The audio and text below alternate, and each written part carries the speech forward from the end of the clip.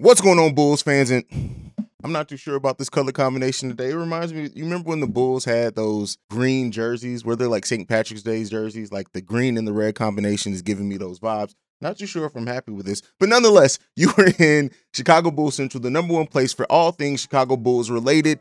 And today we'll be previewing the Bulls game against the Orlando Magic, as well as them rising up in the ESPN Power Rankings. We'll talk about all that and some more right after this. All right, so the first thing that I want to talk about is the Bulls after the undefeated week that they had last week, and the 7-game winning streak. I know a lot of you guys in the comments have been talking about the power rankings. I don't really focus on that too much because I know like everything that goes into the power rankings as far as like it's all about storylines and things like that more so than it is just about the pure basketball that's played. But for the people that do pay attention to that and that wanted to see the Bulls higher up, they have risen from 6 in the ESPN Power Rankings to number 3 because of their efforts last week. And so hats off to the Bulls there. Hats off to ESPN for recognizing it. But at the end of the day, it doesn't even matter. We know how good our Bulls are. Let them keep doubting if they want to. Fuck them. But nonetheless, outside of that, we also got some positive news. Lonzo Ball is no longer listed on the injury report, so he will be playing tonight against the Orlando Magic, which will be important. To just, again, the Orlando Magic are a tougher team than some people give them credit for, but they are coming off of they're currently in a 5-game losing stretch. On top of that, right, the Orlando Magic also, they're going to be missing a lot of players. Cole Anthony's out amongst other players, so this again, I never want to pencil in easy wins for the Bulls, right?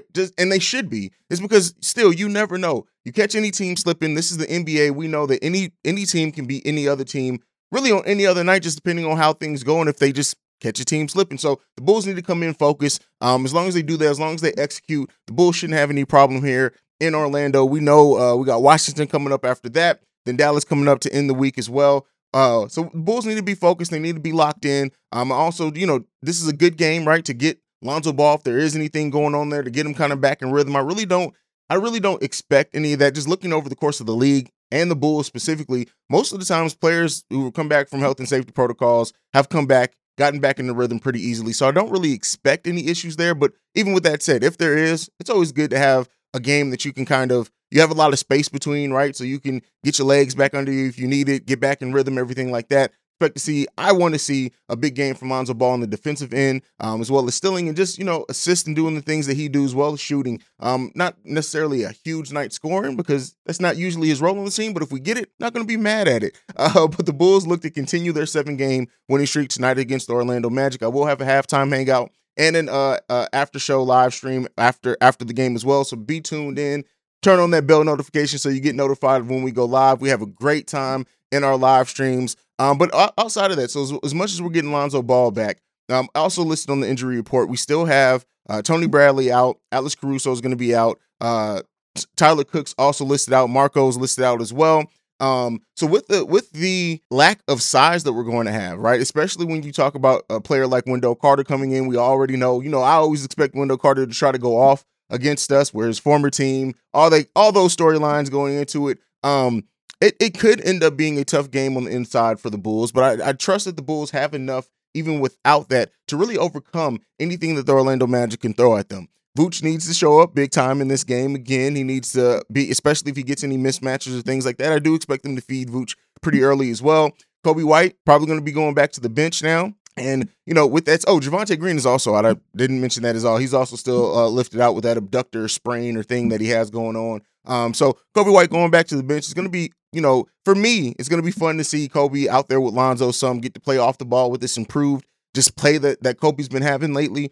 So I'm going to be looking for that, of course. We already know Ayo's been a key for us in many stretches, especially when this roster is a little bit more depleted. But who else steps up on this bench? Is it going to be Tony Bradley? Is it going to be Matt Thomas? We're going to need a contribution. We can't have another game where we only get 6 points off the bench. That's just not acceptable, especially not against a team like the Orlando Magic. I hope to see the bench try to kind of get in a little bit more rotation, but we will have Derrick Jones Jr., who is usually a bench player, probably starting tonight. So all those things going into it, what to look out for our Chicago Bulls. It kind of is what it is on that front of things, but we have to beat who's in front of us. The Bulls is a very, very positive vibe going around the team, as has been all season. It's good to see that people are taking more notice now because of just, you can get back-to-back buzzer beaters. More people are going to be tuned in. The Bulls still don't have a nationally televised game again until we face Boston, I think, on the 12th. So that's going to be a game. Keep in mind, and the reason why I talk about things like this isn't because it necessarily matters to us as Bulls fans, but Bulls, listen, I'm telling you right now, Zach LaVine, DeMar DeRozan on national TV, they know. They have that circle. They know what it means. They understand the chip on the shoulder and the nature of this team. On ESPN January 12th against Brooklyn that game is going to be amazing. That game comes to us next Wednesday, but not to look too far ahead. And that's one of the things. This Bulls team can't look too far ahead to Dallas and Boston. They have to make sure they're focused on who's in front of them because Washington's going to be looking for revenge. Already talked about Orlando coming up this week. It's going to be a lot of things like that, and we'll continue to watch it, monitor it, see what this team doesn't do. But I trust this team. We know the resiliency of this team. We know how hard this team has been playing all season. The next man up mentality, all of that. So we definitely want to focus on that as well. Also, on the injury report, and I do want to talk about this just because he's becoming one of my guys, right? And I know a lot of people and commenters as well on this channel has really come around to Tyler Cook. Tyler Cook's listed still as a sprained ankle. So it's good that, a day or so later, it hasn't been like upgraded to anything else. A sprained ankle still can keep a player out sometimes 2 to 4 weeks. So depending on the severity of that sprain, I'm sure it's probably swollen at this point, waiting on that swelling to go down, seeing how his body responds to it and whatnot. But, not having Bradley, of course, Marco's never really gotten big minutes for us, but we don't even have Marco to go to if we were going to try to play him. I'm not sure what's going on with Ersan. Is Ersan still in health and safety? But with all that being said, to see how this team combats the lack of size that they have is going to be important to see how they play. We know Javonte Green's been great for us all season, right? Let's be clear. Javonte Green has been amazing for us.